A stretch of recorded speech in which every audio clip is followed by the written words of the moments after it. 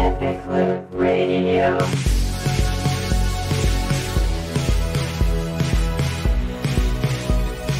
Epic Loot Radio.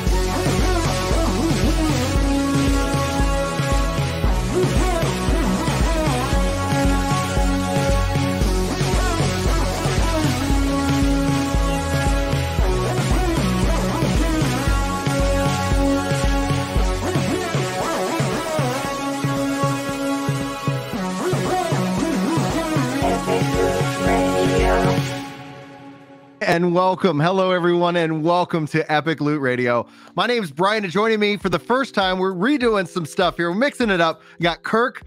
Kirk, why don't you take a moment just to introduce yourself? You're running a channel, What's New Video Games, and today we're going to be talking about what's new in video games, what we're excited about, what we're playing about. But man, dude, welcome to the channel. Welcome in. Give everybody what they want to know. Who are you, and what you got going on?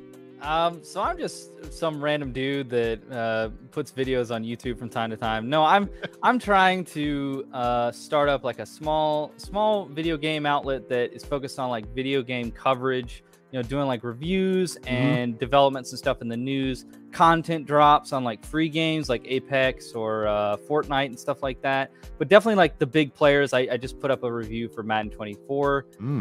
And so go check that out if you want to. But the channel is What's New Video Games. And yeah, that's what brought us together is sort of we both have an interest in covering not just games, but like sort of like what's going on in the space. But both of those things, I mean, you obviously did a lot of coverage of you know, Final Fantasy, the MMO 14 over the years and the recent developments of that. So I think that's sort of what brought me to actually see, you know, finding you essentially is sort of all the stuff that was popping off for that with the fan fest and everything. So yeah, and then we linked up and you were like, why don't you come on the show, which I greatly appreciate the invite and I'm happy to be here. You got a lot of natural like insights. So for that, he's being very humble. He's a lawyer. He's appeared on other content creators, you know, especially talking about the Activision Blizzard deal, which we're not going to talk about because I just want I just want it to be done. Like let's just get that one over and it's not with. Though. It's not. I know. It's just is like it's what is it? It's like, oh man, there's a phrase like it's the thing that just keeps coming back and you're like, all right, the cat came back the very next day or something like that. I'm dating myself, but it's like there's something that stuck in my head. And so we'll just move on because that just seems like a very bad way to start a podcast. But beyond that, let's kick off this show. We're going to be setting a new tone. Obviously, you guys can come hang out with us while we live stream. This is also put out on MP3 audio, and I hope you guys enjoy that. You can subscribe where all podcasts can be found. So if you have a podcast platform, this podcast is on it. Just search Epic Loot Radio. I'll try to include links and stuff like that to make it easier. And we do appreciate your time, especially a shout out to all the audio listeners and shout out to the live listeners. We got Joyful's Arcade, who actually let's kick this podcast off right with what we're playing right now. Lots of games coming out. Like this year has been a banger of a year for me in my perspective. But you, me, and Joyful, we got together on Discord and we're playing some Halo Infinite Season 4. So random. Random. And but that's like, hey guys, we played this game together. What else are you playing? What's on your up to come radar? Well, I've been up to my eyeballs in Madden 24. I played the entire 10-hour trial. I actually lost like EA Access or whatever it is. Yeah, EA Play. It's just with Game Pass. So if any of your viewers have Game Pass, you go play Madden 24 for 10 hours right now. $70 game. You can just try it out for free. And like 10 hours is a lot. You know, like the PS Plus trials. Yeah, the PS Plus trials, you know, they're like 2 hours tops, I think. You know, these 10-hour trials over, and to be clear, I don't want to shade PlayStation or anything. I mean, I know you're like primary Xbox, so you probably wouldn't care. I prefer Xbox. I'm not primary. My PlayStation's right here. Fair enough. I have two PlayStation controllers at my desk at all times. So to be fair, you can get EA Play on PlayStation, I think for $5 a month or something. It's just an extra fee, yeah. You get the same trial if you have EA Play, but it's baked into your Game Pass subscription, which is really helpful. So that's why I played on Xbox. And yeah, I lost like 7-8 hours of my footage, so I literally was like going up to the minute of like like I got the final bit of footage I needed for the review, like as it was like you have 5 minutes left in the trial. I was like stressing out, you know. So I was playing Madden all weekend. I've been playing a lot of Hunt Showdown. Shout out to Crytek. They have taken that game from being like incredibly niche and having a very, very small player base to over the summer they just hit their peak player base of like 45,000 players, concurrent players, I think. And that's because they have like an ongoing event right now. They're doing like a battle pass. Yeah, that game's really awesome. They stand to hit it big, I guess, by being the first in the like extraction shooter game, which for whatever reason, or I guess scene, for whatever reason, that scene seems to be like the new breakout territory that like everybody wants to jump in. You know, if our viewers out there saw like the PlayStation Showcase like a month and a half ago, I think now, it was primarily focused on like a bunch of live service games that seem to be extraction shooters. So okay, yeah, for that reason, this seems to be like the new frontier. You know, everybody's sort of given up on the battle pass model. They're like, okay, Fortnite and Apex, they already exist. We're not going to be able to muscle out the big contenders there. Let's jump on this sort of, we're anticipating this is going to be a trend. Let's go do it. But players like Hunt and Tarkov, like they've been doing this, man. So if this type of game gets big, the experience that these devs have with these games being out in the ether for, 4 or 5 years, it's already paying off for Crytek, and more people are recognizing that Hunt is a really cool, very unique game with not a lot of like, kind of game mechanics or anything that you would bristle at. There's microtransactions, but it's completely cosmetic and nothing's like in your face, like buy this now or like whatever. Or like, it goes away next week and you're like, oh man, it's like, how did you get that skin? Well, I was here this one random week and it had that. And they literally have a battle pass like once a year. Like it's like a big event. Like they're like, we're going to pull this out for the event. Like it's not for the point of we want to make money all the time. It's like, we're going to give you 50 tiers to go through. We've made some very bespoke content. It's literally like actual guns that you can unlock and stuff, and all that's free in the battle pass. Any of the actual substantive unlocks that affect your gameplay is all in the free battle pass, and they pull that out once a year, and it's a big event, and a lot of people are noticing. So Hunt Showdown, check it out. Okay, that's really good to hear, especially because it's what I think about in a marketplace of ideas is like that's where we kind of are in right now, and the good ideas I want to reward, right? Because we want to have those metrics. Because, but like you said, we played a little bit of Halo this last week on a Thursday randomly, and their battle pass model I want to champion because despite season 1, 2, and 3's core problems, of which I vented frustration, and I try to avoid that. Like I have to get to a point where I am just in a way feeling a little bit defeated about a game before I'm like, let me go and put this out on the internet for all eternity. But season 4 really delivers, and I still have all of my previous battle passes. So being that they've, in my view, have solved a lot of the problems with the current season, all of my past seasons are still preserved for me, and I actually appreciate that immensely. And so I think, I hope the battle pass evolves to that, because the other game that I'm playing, I don't know if this has been on your radar at all, is Wayfinder, which launched to early access this last week's Thursday as well. So in fact, people were like, why are you playing Halo on Thursday? Don't you know Wayfinder comes out? And I'm like, don't you know it's a game as a service game? And that means when it comes out, you're probably not going to play it. Like you're going to want to play it, but you won't be able to play it. And I was correct. So I was able to kick the Diablo thing all over again. Oh, every time. And it's so funny because like I tend to rub people the wrong way because they're frustrated. I'm frustrated, but I also approach it at I understand it. Like I can understand why this happened. I understand why they didn't have enough servers. Yeah. Well, exactly. So I don't end up coming off as like somebody who like people are like, you're just defending the devs. I'm like, I'm just explaining what the reality of this world is. And I share in your frustration, but I can't divorce that in my mind so that I end up having that kind of conversation. But I was able to kick back, play it on Sunday. Absolutely amazing. And what they're doing with their battle pass, which is also interesting, is that you buy the battle pass, you keep the battle pass, but they only sell you the battle pass during that season.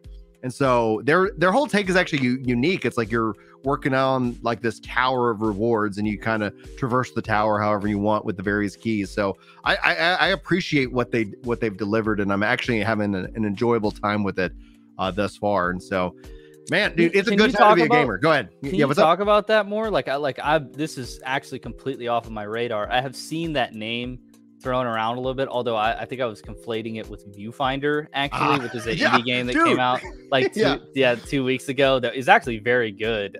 So people go check that out. Mhm. But what's the genre of game for this? What are the game mechanics? Ooh, good. This show we did not block a lot of time for Wayfinder talk, but I'm excited that we're having some of it. So it is an action We're gonna RPG. get off the rails, man. Dude, Come on, dude. This show should be named Off the Rails with Kirk and Brian, but we're gonna keep having the radio just because I'm stubborn. It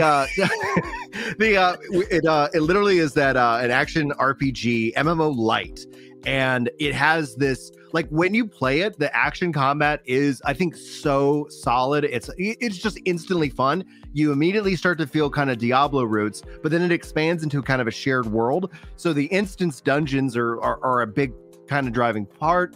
And then all of a sudden, when you really are just like living in this kind of world and you're seeing other characters run around with the art style, it gives you WildStar vibes. And for anybody who remembers WildStar, like, that was an MMO that's no longer with us. Rip WildStar, but there were some real funny things and some real, like, nice aesthetics. And so I'm finding that the gameplay in and of itself is driving it. I'm not necessarily interested or too connected to the story, but I'm paying attention to it. But there's so many things I'm like, I have no idea what this means. Okay, we're gonna go into this thing and we're gonna go kill this boss. I'm game, and I love that, and the fact that it also is the multiplayer aspect of it is a big driving factor for me. But it's a technical free-to-play game, but because it's early access, you have to buy the Founders Pack to get a part of it, and it's PC, PS5, and eventually, once early access is concluded, it will actually roll out to Xbox with cross-play, cross-save as well. So it's in and of itself, I think they've, outside of the server and queue issues, I haven't seen any problems, and that's high praise for the team for what they've been able to deliver. But I know they're not happy because I've been tweeting out, like, we're so sorry, and there's, whenever you partake in this, better that than nothing, well, and then they're also like, hey, we're gonna, like, give people these rewards, and we're gonna do these, like, they're gonna come up with a plan to kind of, in a way, like, I don't feel we need compensation, but when a dev does that, when these service issues are obviously happening, it goes a long way. It's literally just depositing trust into the bank with the player base, as opposed to, like, well, what do you guys want? You're like, you should have, sorry that our game's popular. Like, they're always they're caught off guard in that case. But anything else that you've been playing? Because I see we got Modern Warfare 3 behind you. Are you excited about that coming out here later this year? I'm gonna wait and see. I'm gonna wait and see on that one. No hot take here for Kirk. All right. Yeah, like I was excited for Modern Warfare 2, mostly because of, like, brand name recognition, which, like, I hate myself for that. Like, it's just a name. Like, it means nothing for them to reuse these names. It's a completely different game with completely different systems. But I did get excited for Modern Warfare 2, and then I played the beta, and then I wasn't excited anymore. And that was basically the end of that.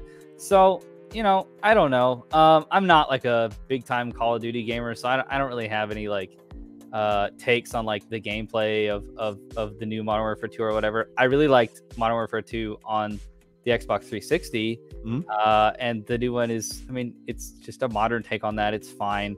It'll be interesting to see what they do with this one. I know a lot of people were complaining about sort of, like, the whole like sentiment when the game came out last year was that, oh, this one's just catering to the casual gamer dads or whatever on their flat screens in their living room, which I never understood, because, like, like, what? Like, that's, what percentage of the gaming audience is that? Probably a large portion.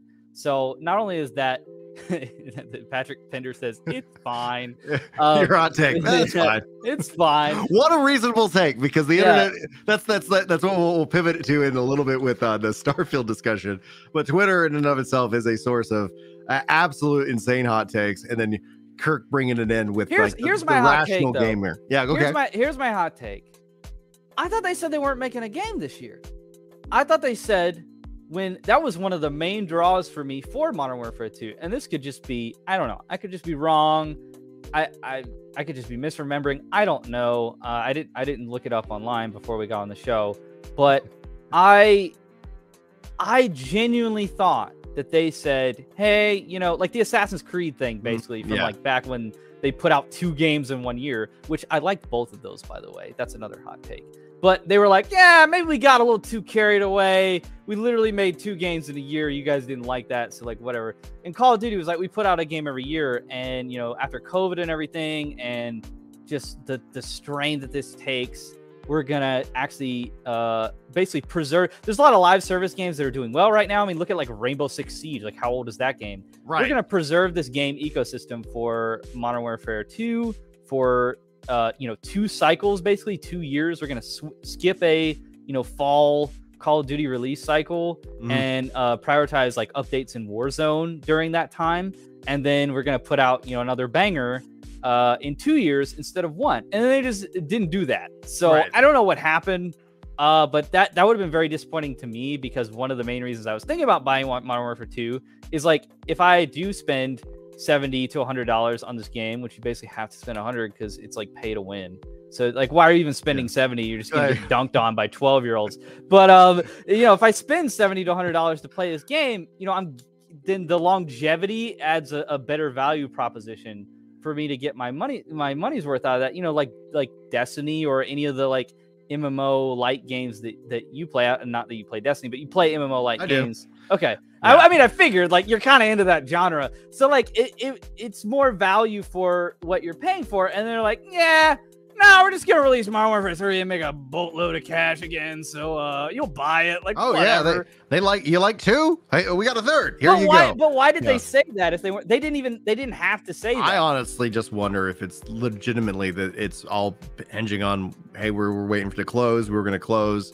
All right, we haven't closed yet. We should probably announce something, because if it doesn't close, because like literally it's like, okay, we're closing in July. We got this. They like, okay, no big deal. And then it's like, okay, well, they're still their own independent operating company. And so they got to make that kind of call. Microsoft has no sway. I don't know. This is obviously theory. You're the lawyer here, so you would maybe have a little bit more insight to like contractual stuff. But I'm like, at the end of the day, I'm like, they're not the same company. And so it's August. What's happening this fall? Okay, we'll just release this because we were working on it. It was done, and we were just going to hold off on an announcement because that's easy to do. Because you could have just closed. It could have been secretly just been like, no, we're going to just wait. But kind of the hand was forced. That's my opinion. And also, as the Sony contract, they got a good point, Game the Grave. They haven't that still exclusivity deal as a part of the early access things with Sony as of this ending this year. So this is the last time. Phil couldn't stop it. Phil tried. He tried. He couldn't get in there in time. He got exclusive skins and guns and all operators, all kinds of stuff. Phil tried his best. He got grilled by lawyers for 2 days straight, and that was wild, dude. Yeah. we're not talking about it. No, we're not talking about it. It's done. on that point though, just to be clear, I know like probably literally nobody watching cares about this, but I do. Your channel is all about like integrity and your character and stuff. Well, that's one of the underlying values of the It's not what it's all about. But I am not actually a lawyer. I went to law school. Okay. I'm not licensed to practice. So I apologize. I know. No, not at all. So, and a lot of people don't even know the distinction for that, but like just for integrity's sake and out of respect for like my potential future colleagues, like a Richard Hogue or something, like I am not equal to them yet. I went to school, I have a degree, but I am not licensed to practice law. Are you working on the license though? An attorney. I am. It's tough. It's okay. Tough. Oh no, I know it's freaking hard, dude. Yeah. But it's tough to do this and that as well. Yeah, probably bit off more than I could chew, but whatever. We're having a good time. Man, dude, you only got one life. Bite it all off. Let's go.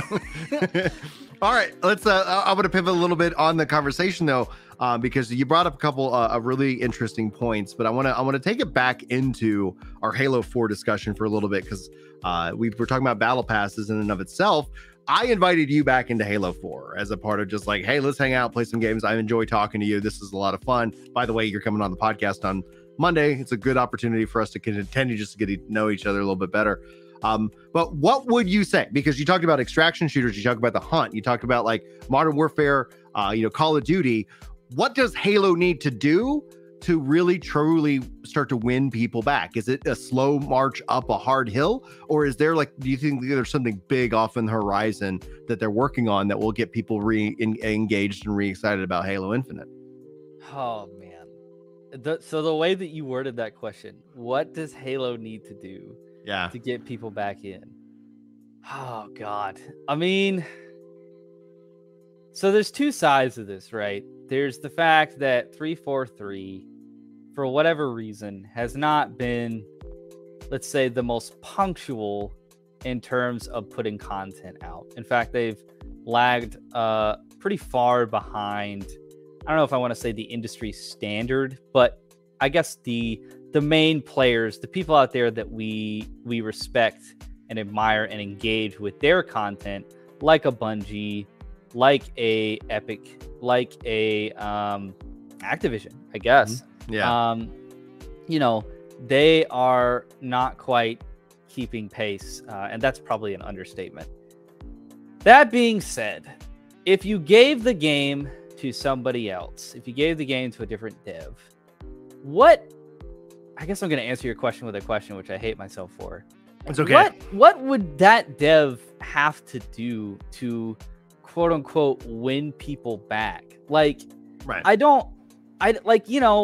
Unless it's going to become Apex Legends, or it's going to become, an extraction shooter, it's going to become some other mechanically distinct game from what we know and love about Halo. I don't know what they can do to innovate basically what Halo is as an online lobby multiplayer game. Like, COD is still the same, and people play COD. So what is it like? Do people COD also has a lot of new modes, right? Like when you go play like DMZ, when you go play Warzone, like you're experiencing something that it feels next generational, even though the battle royales have been with us for a little while. You're on this massive map, and then all of a sudden they're like, hey, we're going to do this, we're going to do that. And so that's like, chat, like in my point in answering the, the question that, you tossed back this way, I think they need to have these kind of modes. I think the fact that if they're afraid of this kind of representation for these modes themselves in their game, they're automatically just kind of like shooing off a big part of the market. And I enjoy Arena, like I do, but Arena doesn't necessarily have as big of a draw as it either used to have, or it's just overshadowed by things in the shooting space that has an even bigger, draw. And Brian, then they're just chasing the next trend though. And that has shown time and time again to not be super productive or lucrative. Right. I mean, look at Ubisoft's Hyperscape. Yeah. That game showed up and then was here for like a moment, and then it's gone. Right. Because everybody's that's the risk. Oh yeah, you made a battle royale like the other four that already exist. Right. I'm just gonna go back to Fortnite. Like if you Ubisoft guys has the budget, the resources, the money, the know-how. Some might dispute the know-how, but they have all the resources that they need to make a game that's successful, that follows certain trends. Yeah. And I think the only way, first off, I think the problem is that Halo has sort of come and gone as a mainstay tentpole, like zeitgeist, all-encompassing, occupying type of force. In the same vein as everything has its time. People on the street don't talk about Breaking Bad quite as much as they used to. They still talk about it, but it doesn't occupy this sort of pinnacle on the hill. Yeah. Those both put our hands slap the mic. Put our hands all over the screen at the same time. It doesn't occupy that like pinnacle on the hill type of status. And Halo's like the same way. Like 2008, 2009, Halo was top dog. Nothing is touching Halo. I would argue, at least from a critical standpoint or like public opinion standpoint, maybe not a financial or like lucrative standpoint, even Call of Duty couldn't match Halo. Like people loved Halo, and there's a level of quality and polish there. There's a level of narrative and storytelling that also complemented the awesome, multiplayer lobbies that you could go into with your friends. That was just unrivaled.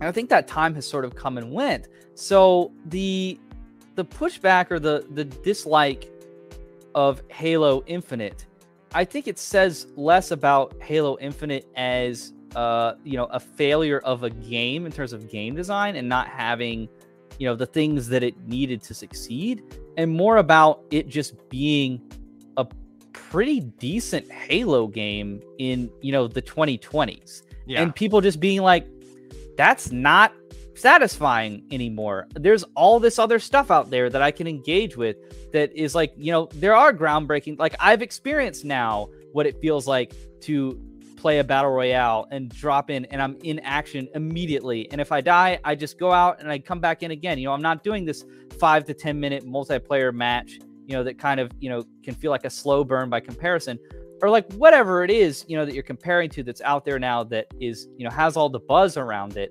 Halo is not that thing. And so I don't think that Halo trying to become that thing is the way that it's going to find success. The only way that they can make Halo occupy that sort of, pinnacle space in the zeitgeist again is for them to be truly innovative, which is very, risky. Very difficult. Yeah. If you look at something like God of War, I mean, that is, hitting the gold mine, the lightning in the bottle. They had this idea to take this character, which was really like not a lot going on. He's just angry and yells a lot. He's brutal. He's aggressive. Kratos was not a very deep, well-rounded character in the original game, save for like a few dynamic elements, going on with his backstory.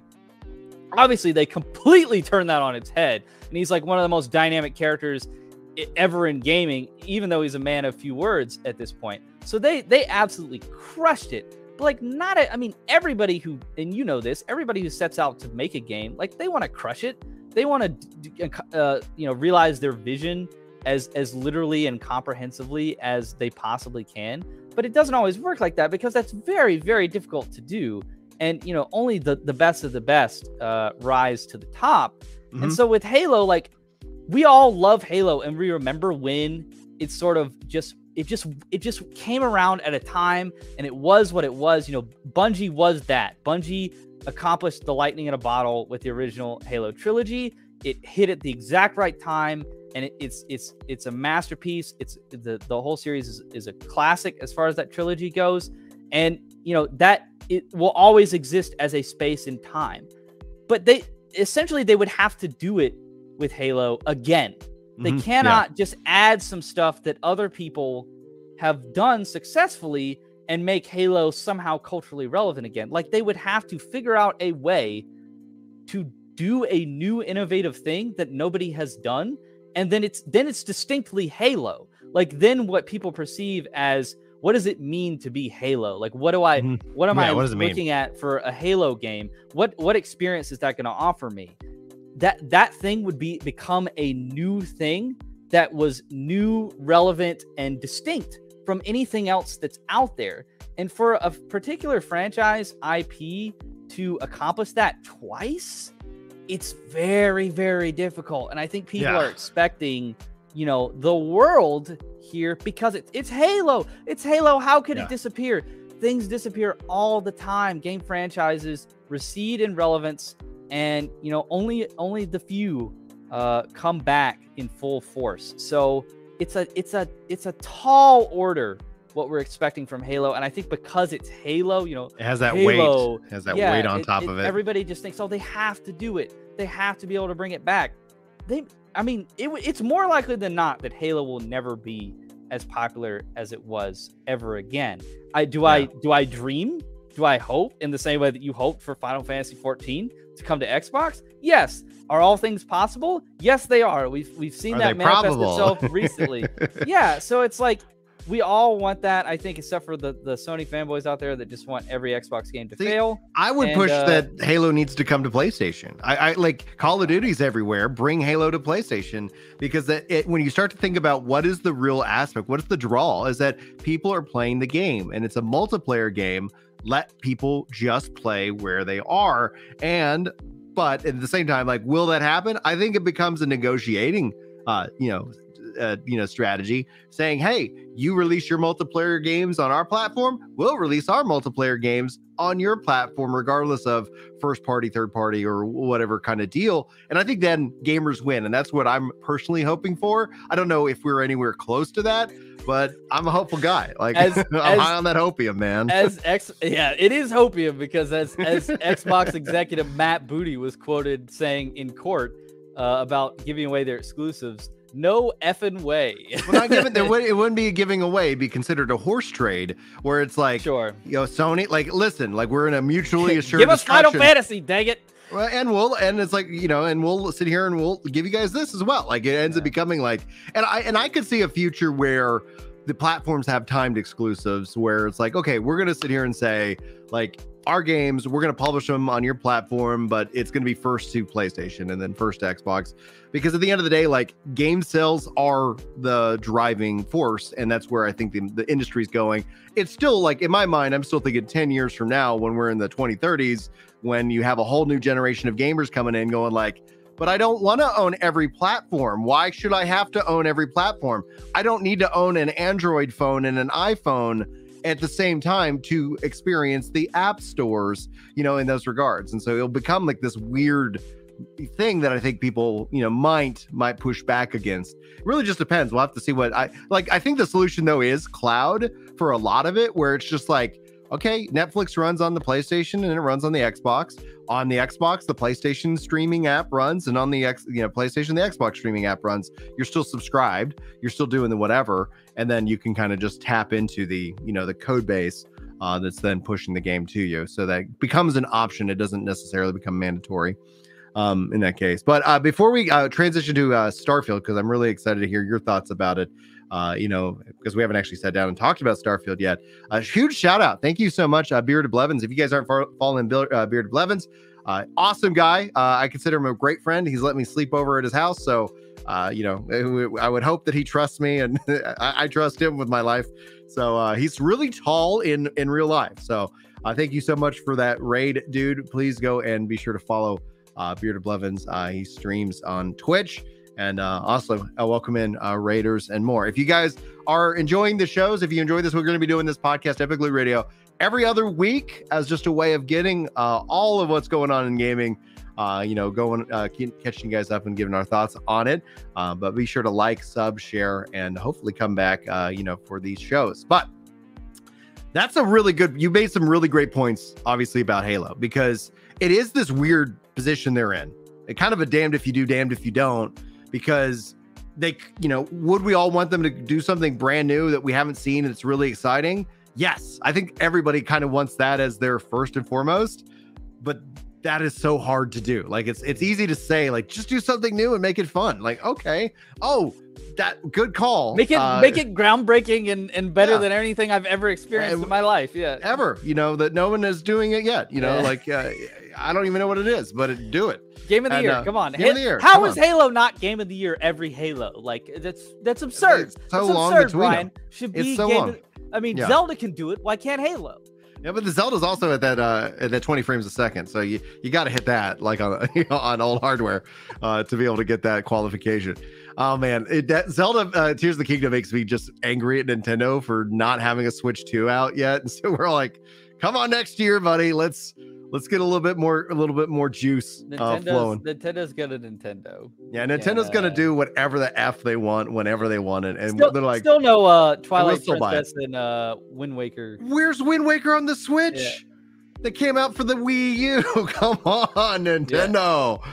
Oh, hey, I'm loving it. My my GameCube copies keep going up in value every minute, so I'm okay. It's fine. They don't need to bring. No, I'm kidding. It'd be really great if they brought those titles to Switch. Patrick says, Brian, I can't believe you said that part out loud. Now we're going to see Android and Apple have more exclusives. Hopefully I did not just curse the universe. Hey, there's Apple Arcade. Apple Arcade exists. Yeah. It does. There's some games that are it's only a service on thing. there, Yeah. Service. It's all selling that service model. That's what they're really kind of shooting for. All right, let's talk about Starfield, because this is a game that, like, prior to the Xbox kind of big announcement, I was just like, what is it? Like, they were like, hey, here's a screenshot of the logo. Cool, it's Bethesda. Like, okay. And then it's like finally seeing them show up and really just kind of like, you're doing this, we're doing this, we're doing this. All of a sudden I was like, dude, this sounds amazing. And as an interesting kind of counterpoint to Baldur's Gate 3, which has that turn-based tactical strategy driven combat, for those of you who are looking for an action game, like it's a shooter, in this case, but then it also has this Bethesda RPG to it. And for me, like, you obviously got the Fallout behind you. I could never really resonate with Fallout. Fallout wasn't my Bethesda game. I played Elder Scrolls, and I was like, yes, I like the high fantasy. My friend really loved Fallout. I loved watching him play Fallout, but I just was like, no, I'm not. It's not my aesthetic. But what Starfield, just like they showed me, I was like, this is great. I'm excited for Starfield. Let's buckle up and go. It's a lot less brown and dirt colored. It's very pretty. It feels like, you're actually like, let's go to the stars, let's have this kind of adventure, this space adventure. So I'm very, very much looking forward to it, but I'd like to get your thoughts on it because like, where do you fall? Like, this is a game that obviously I think has a lot of eyes and attention on it, but what's your read right now? Like, are you positive, negative? Are you playing it when it comes out or are you going to wait? So I don't know what it is with this game. But for whatever reason, it feels like I have like this involuntary hype blocker on right now. Like that one got you. That one got you. I love that. Hold on, let me just engage my hype blocker. No, but it's involuntary. Like for whatever reason. I mean, I saw the showcase. I mean, it looks blanking amazing. This game looks insane. I don't know if it's like No Man's Sky syndrome, especially with the literal like genre and mechanics of the game being like very similar. So here's the thing. I fell in love with the Elder Scrolls 4 Oblivion as, I guess, a child. I don't know if it's right to say a child. I was like, entering my adolescence, but in my youth, I fell in love with Elder Scrolls Oblivion. Probably still one of my favorite games. It's a janky mess, but like whatever. Yeah. I love it so much. It's so amazing. And for 2006, if you go back and look at 2006 and what came out in 2006, it's insane. It is absolutely insane that game came out in 2006. Horse armor, baby. That's what started this whole mess. like that game was so far and above anything else that was out at that time. And most people still had a PlayStation 2 at that time, mind you. Oh, yeah. So, I mean, like, wild. When I played that game, it absolutely destroyed my little mind. But, ever since then, I've been a big Bethesda fan just because, like, you win me over once like that. I'm not really going to desert you unless you do something really terrible. Redfall and Fallout 76. But, I really enjoyed Skyrim as well. It's it's the same thing, but it's a new generation. It's better in almost every aspect, except maybe the narrative. But it's better in almost every aspect. And so these games, like, I really have an attachment to these games, and I really love them. Fallout, I know it's behind me, but same as you, like I think there's people that are either like Elder Scrolls, like I live, breathe Elder Scrolls, or Fallout. Like I don't think you can be both. I think you like the other one most likely because the RPG systems and the DNA are similar. But I think there's people that are huge Fallout fans that kind of like Elder Scrolls, and there's people that are huge Elder Scrolls that kind of like Fallout. Right. Usually people don't like hate the other one because it's like you're kind of playing the same game here. Like, how is that possible? So it's like I don't know. I guess I don't want to get my hopes up as somebody that like really is just a giant Elder Scrolls fan. This is not that. So I think I want to keep an open mind. It's in space. I am not necessarily like a huge, like, I don't get like intensely excited for space games. Like I still haven't gotten around to playing the Mass Effect trilogy. I really need to do that. I hear that all three of those games are absolutely amazing. Don't they have the legendary like remastered edition on Game Pass? Yeah. Yes.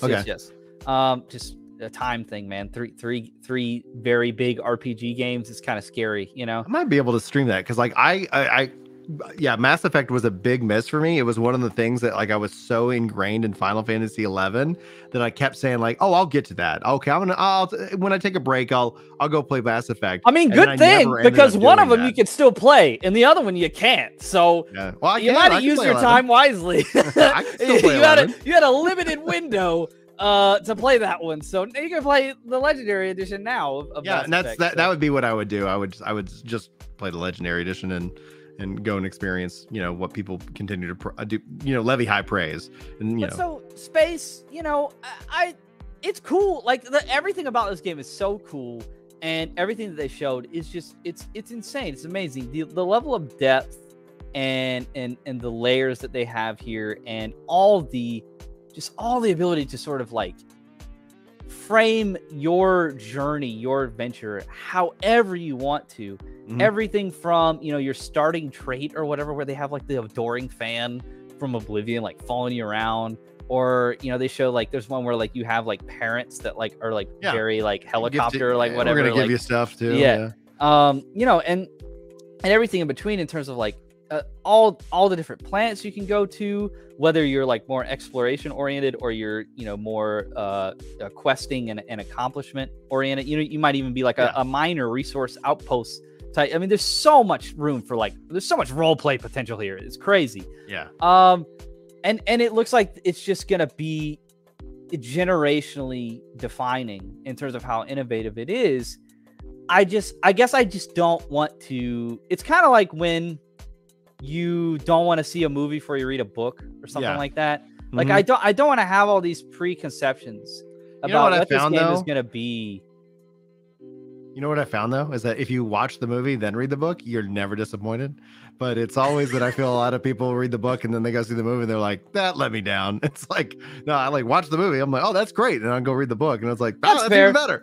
And that may not have been a good analogy because I don't even know how that syncs up with this situation one-to-one. But it's something to that effect of like, I know this game is going to be good, and I don't know what my experience is going to be with it. And I think like that's a great starting place. Yeah, exactly. I haven't decided if I'm going to do the early access. I mean, it's right there, right? For what is it, $30? I think like it's not a lot, but then also it's like, I feel dumb because like, why am I paying money for a game that I'm just going to get? You're going to get literally like 5 days later. After. Yeah. So I don't know. It gives you also plenty of time for reviews to get kind of people and sources that you trust. I'm already in. I actually purchased the game on Steam because that's essentially what I was like, I want it on Steam. I like Steam as my PC game place. I have issues with the Microsoft Store, and I know we're not talking about the Xbox Activision merger, but I really hope that closes and then the Xbox becomes and just uses battle.net and just says buy Xbox app, cut it out, like we're done with you, and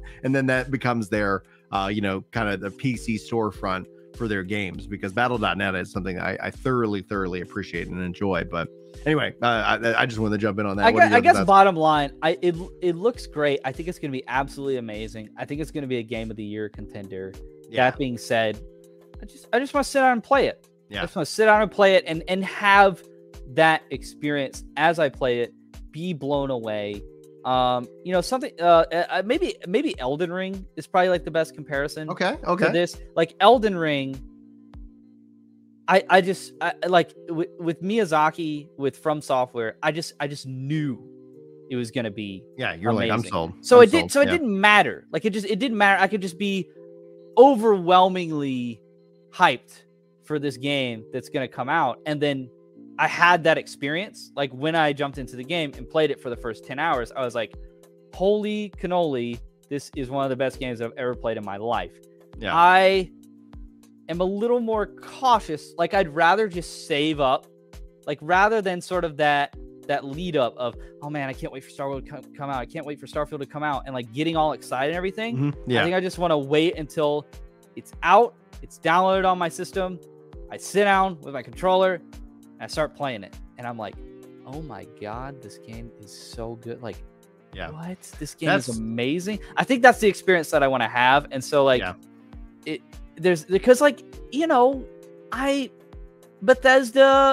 new Bethesda, like they're not looking quite as good as they used to, I mean, I still love them, but you can only re-release Skyrim so many times.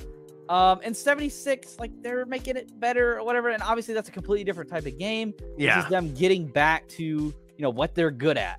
Mm-hmm. There are a lot of people that said that Fallout 4 was like, So, and I think it's good. I think it's better than average for sure. I think it's up there. It's like an 8 out of 10 or something, but and especially on launch day, like usually Bethesda games are like a buggy mess or whatever. It's going to be an all timer. This game is going to be an all-timer. I don't know what it's going to be like on launch day. I don't know what it's going to be like the first month. And I don't know what it's going to be like for the game of the year conversation. Although I would probably be willing, if I had any extra money to throw around, which I don't, So I gotta be more conscientious about that stuff. But if I was a betting man, which I'm not, I would be willing to throw in some money to say that, you know, it'll be nominated and it'll be a contender for Game of the Year. But is that a sure bet? No, it's not. No, it's definitely not. That's what makes it a bet. Like, yeah, it's not. You know, so it's like all signs point to this being, you know, another Elden Ring, another showstopper. That is just going to be a year-defining game and potentially even a generational defining game. But it's like, it doesn't cost me anything to remain tentatively excited and just sort of temper expectations and then get in there and then have that experience and be like, oh my God, this is one of the best games I've ever played. So that's my strategy right now. And it's not even really voluntary. It's not a conscious thing.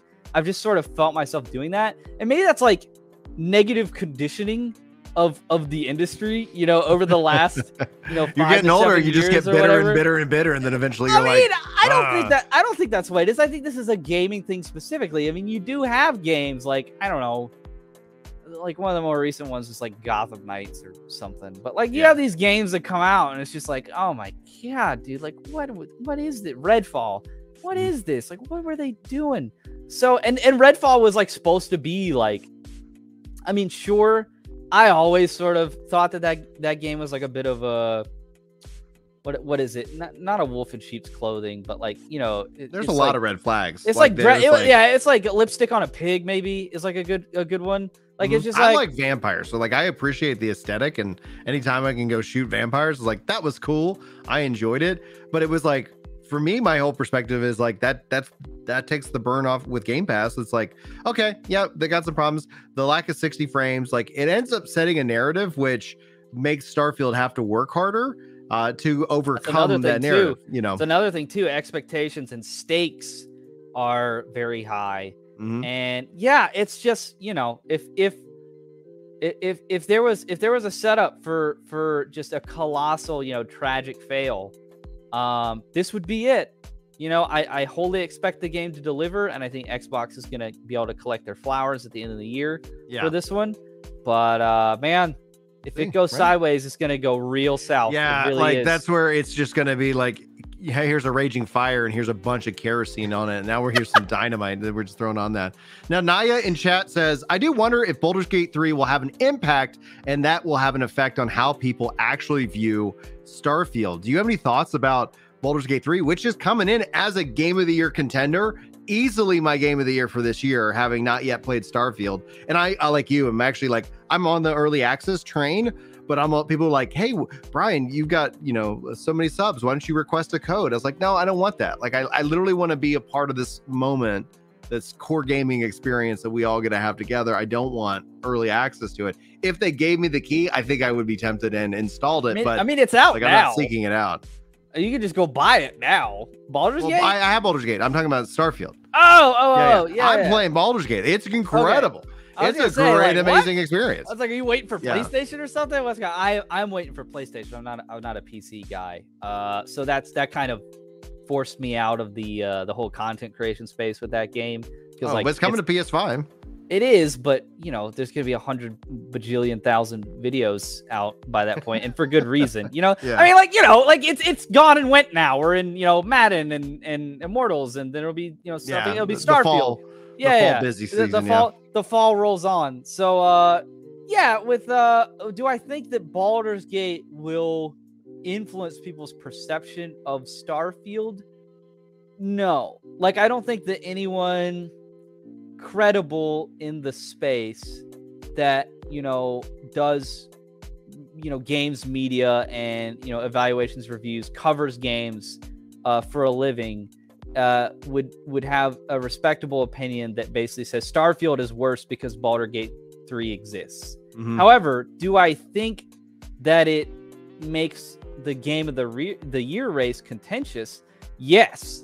I think we could very much potentially have a similar situation to, was it 2018, I think, with Red Dead. God, that's a long time ago. No, I think that was 2020. Red Dead Redemption 2 and God of War, the original God of... God, was that 2018? It had to be 2018. Red Dead Redemption 2 come out in 2018? Yeah. I would have to put money on the least close to 2018, because when you say 2020, like that doesn't... No.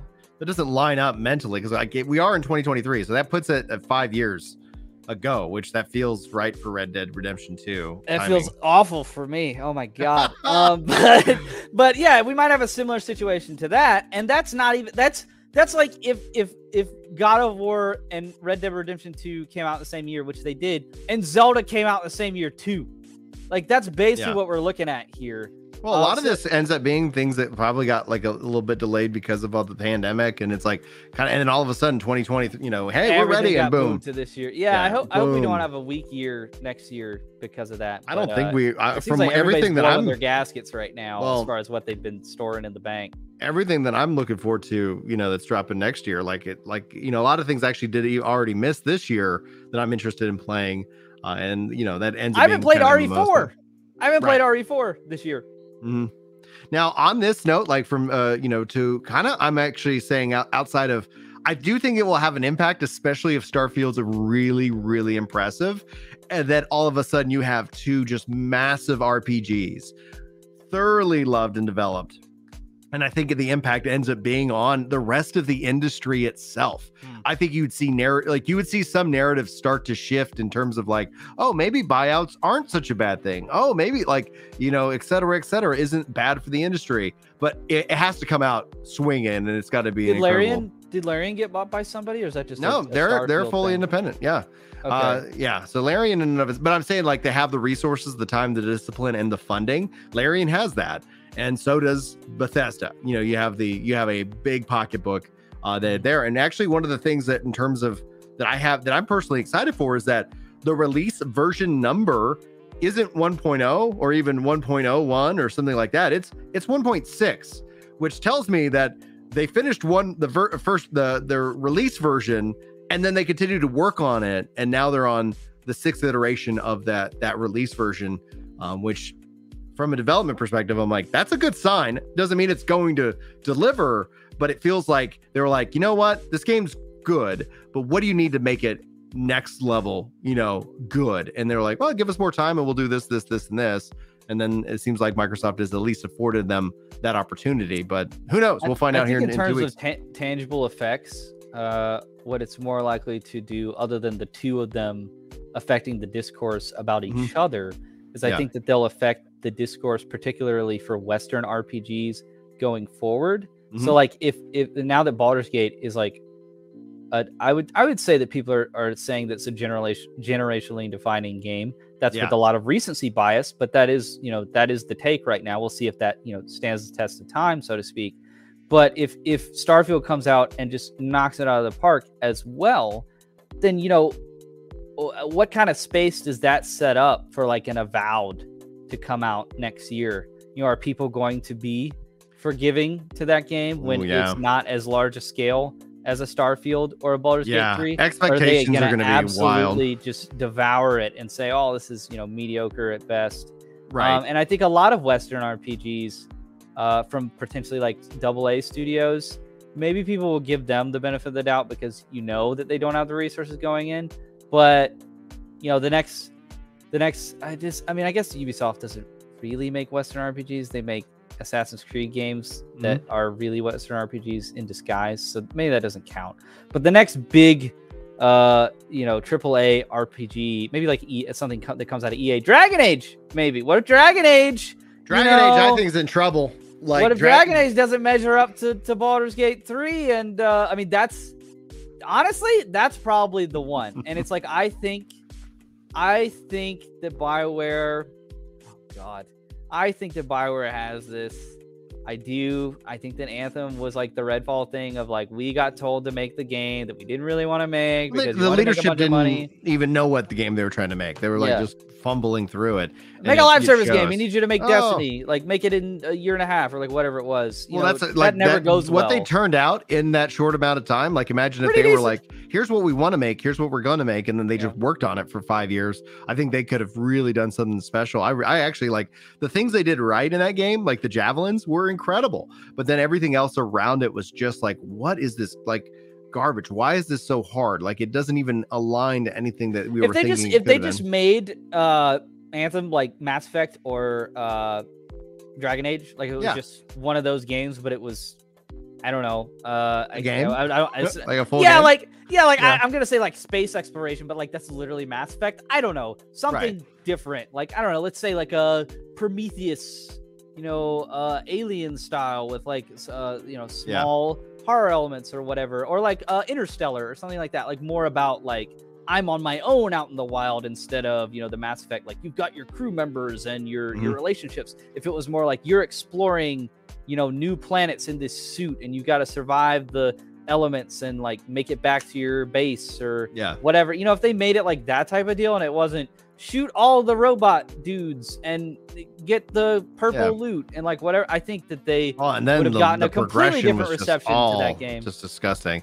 Yeah, man, like what could have been, but they looked at redoing it, and so they were kind of like, hey, here's what we're gonna do, and the guy was in charge of that. Eventually, actually got moved to being in charge of Dragon Age, and he has since actually left the company. Like, the question is like, are there real leadership problems? And then EA coming out like, hey, we would like to be bought, like somebody buy us, please. After we continue to lose all these like licensing deals that we've basically bullied and locked the industry down into exclusives. So, Inquisition won Game of the Year, I think. From Jeff's deal, I think that was like one of the first years that Jeff did his thing. He either started in like 2012, 2013, or 2014, but they won the official Game Awards, and they might have won the IGN that year too. So I mean, Inquisition got recognized as like a really well-made game. You may not think it was the best of that year, but it got the award. Right. So they've done it before. I don't really know. Like we were talking about Halo and how like the landscape for something like that has changed. And I do think that, first person shooters and multiplayer games, and especially a combination of both of those things, that landscape is much more dynamic and is much more subject to trends than like, I'm gonna be an adventurer and I'm gonna have a fantasy party and we're gonna go out on quests and I have a wizard and a knight and like whatever. Those type of games like Baldur's Gate and Dragon Age. I think those are like kind of tried and true. I mean, it's just like, do you make it well? Is there a lot of depth? Is there a lot of layers here? Is it engaging, etc.? And like almost every Dragon Age, -2 maybe for some people, has delivered on that. So I want to believe that they didn't just forget how to make that kind of game. Like, I don't think that it being 2023 instead of a decade later, Inquisition came out in 2014 and won Game of the Year. It'll be 2024, maybe, if it doesn't get pushed back. It might get pushed back. So it'll be a decade later. I don't know, just that because it's 10 years later, they just forgot how to make, potentially one of the best games of the year in terms of this fantasy RPG role-playing, a squad, RTS light type of game. I think that they know how to do that. Hopefully, I don't know if they, going off and making Anthem, their brains would have gotten all kerfuzzled and they now just don't know how to make games anymore. So I hope that there's not anything to worry about. Yeah. But are they going to be up against it now that like the world, the gaming community as a whole has seen what Western RPGs are capable of? If Starfield also delivers, if Starfield is a pile of crap, then Dragon Age gets to ride in on a golden chariot and be like, we're here to save everyone. And like, what? Because it's like, it's the last act that you're going to follow. And thankfully that won't be Baldur's Gate. That's what I'm saying about that impact. It's like all of a sudden you're sitting here like Baldur's Gate 3, bada bing. It also comes out to PlayStation to be able to kind of give PlayStation players an option who don't apparently own a PC or ever have, don't have enough internet, there like are some bare bones internet. There, Brian, yeah. Okay. Right. Like, you don't have a computer? Like, how the hell are we talking? Yeah. What is this? Oh, what is this magical thing that I've willed into existence? But like, there's a lot of things like it's like with Starfield, the barrier to entry to play that game is vastly reduced, and and Xbox continues to make moves in that direction. But it's good that PlayStation players will have something that if they don't want to participate in what Starfield is, then they'll at least be able to participate in an insane game. But the impact, again, like you said, if it fails, you get to come in, it's like, hey, like, you don't want to like, it's like I hear a lot of comedians like, oh man, I don't want to follow because like you killed and then you walked into the thing and you're like, I'm not that good or something like that. It's like, oh guys, hey, I know the expectation was set up here.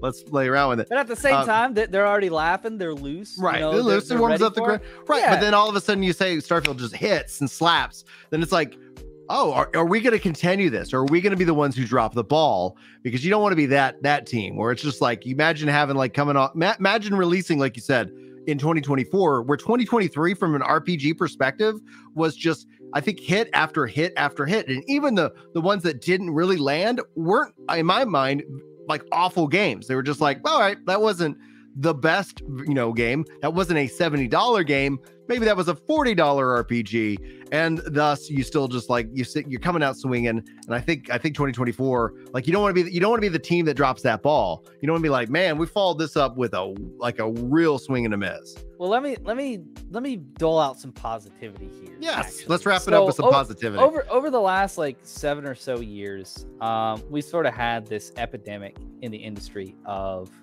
your No Man's Skies, your Cyberpunks,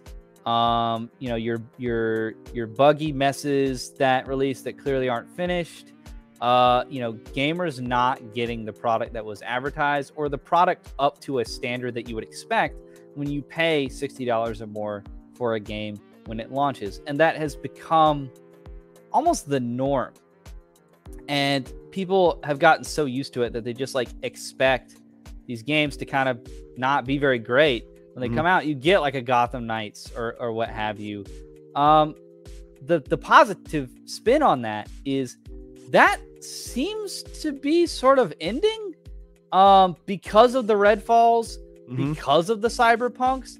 Like these devs and these big companies that are controlled, like the corporations that are controlled by people that are very business oriented, that care about their shares and their profit margins, and what they're making this particular quarter, and we got to get this game out by this particular date or whatever.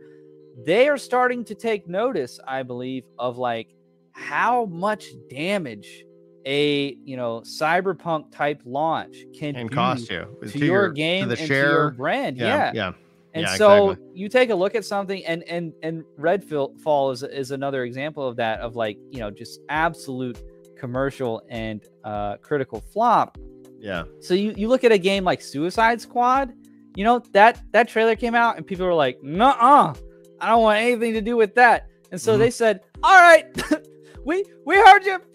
Don't worry, we're putting it back in the oven. We're going to let it cook as long as we need to, whatever. And that's a very new concept. It was only like 5 years ago that we even had the concept of people putting out these games that we're like, oh, we'll just patch it. Oh, we'll just patch it. And we'll patch it later. Like, why is this happening? So as technology is evolving, now, we're sort of getting to that sort of turns over and goes to a positive area, which is, hey, why don't we just take the time that we need and put this game out when we feel good about it, and people will actually, reward us for that, not only with their sentiment, but with their dollar. And I think a lot of companies are finding out that is actually a strategy that works. And we're seeing more and more these games get delayed for, sometimes successively, like 2-3 times delayed, because they're not willing to put out a bad product. And that's a very, very good thing for the industry. And I think that we should applaud that when games get delayed and we were excited about them. I would encourage everybody to never be like, oh, I wanted it to come out sooner. They're delaying it for a reason. They're trying to meet the standard that they need to meet for you, the consumer. So I think that's a trend that we're going to see more and more developers and publishers do. And it's just going to lead to more great, fully completed, feature complete games on release. And we're going to benefit from that. I hope so. It's going to be interesting to see, because I know Sony is making a bigger push into, games as service-based games. And it's not that they can't be bad, but it's like there is a good chance that they're not going to launch in a state that's feature complete, that feels like an experience. It's like that mindset that we'll fix it later, that basically what's called the minimal viable product, the MVP. It's like, they release the minimal viable product, and then they're going to try to build up from there. And Like that's again the marketplace of ideas. So if gamers don't show up and don't support it, then that model ideally might just go away. But not that like a game can't be a really good service-based game, but you just got to launch with that in mind. And at the end of the day, like I said, I'm a Destiny player, but I play Destiny like this part of the year, and then the rest of the year I kind of just get entertained by the people who made Destiny their career and are mad about it, and it's like, all right, like, you made that choice. Good luck on your transition to variety, which is like, like, that's hard. The spice of life. It is the spice of life. It's the most important thing. And yet, like, the algorithms that we have on our lives, like they reward you. It's kind of like workaholism. Like if you're a workaholic, you're only rewarded with positive feedback. You're providing for your family, you're getting even more money, yada yada yada, and then you're just like working yourself and to death. And that's no way to live at all. But let's wrap up on that. Like, your impending doom. Guys, this has been Epic Loot Radio. Thank you, Kirk, for joining. All of his channel is in the description. We're gonna be back next in 2 weeks from now. It's technically Labor Day, so we might have a show that day, we might not, but just note that is something that we got, and we'll keep you guys up to date on the schedule. So be sure to subscribe here at Work the Game, where we do the podcasts, and go check out Kirk, go check out Ginger Prime, go have a wonderful and fantastic day. And Kirk, you have any final thought before I run the cool music that we can dance to behind the scenes? Thank you so much. This was an absolute pleasure. So kind of you to have me on. I really enjoy it, and yeah, hopefully we can do this pretty consistently and provide some great content for everyone. Speaking of great content for everyone, if you do make your way over to my channel, I just did a couple of reviews. It's football season almost, guys, and just did a Madden 24 review. So make sure to go check that out. And we got more reviews coming on the channel. We got Immortals of Avium, which I can't talk about because I got a review code. So maybe me and Brian can talk about that next time we get together. Maybe we'll do a special. We won't do the show live. We'll just get together on a thing and run it. Yeah, out you guys won't even be there. We'll just have a little conversation, just me and Brian, and then we'll post it later. You guys won't get to be in on that until we post it. But yeah, we're having lots of fun over there, and I'm just trying to cover what's going on in the gaming space. I cover content drops for like Marvel Snap and Dead by Daylight. I'm going to be on, Alien and Dead by Daylight. That's so cool. Alien and Ellen Ripley. I'm so psyched. Dude, that game's awesome. I actually really enjoy Dead by Daylight. Julie, they have the coolest collabs. Like, oh yeah, that's what makes that game so awesome. Didn't they just do freaking Nick Cage, baby? Nick Cage, yeah. Nick Cage. I got a Nick Cage video on the channel. Come on over. Drop me a sub if you like what you see when you get there, and I would love to have all you guys. But thank you again so much, Brian, for having you on. You were a great host, and it was my pleasure to be here. And hopefully I didn't talk too much nonsense. No, dude, I love it. Like I said, I tell you, I told him in the pre-show, just jump in, cut me off. Like, it's like, that's the nature. And it's like, I want to always try to encourage people. That's how we talk to my family. We're Italian. And we just jump in, and it's like, you got to shut me down. Like, it's like, because I'll talk the whole hour.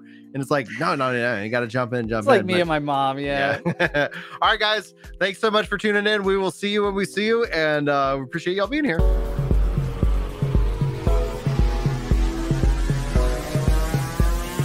Epic Loot Radio.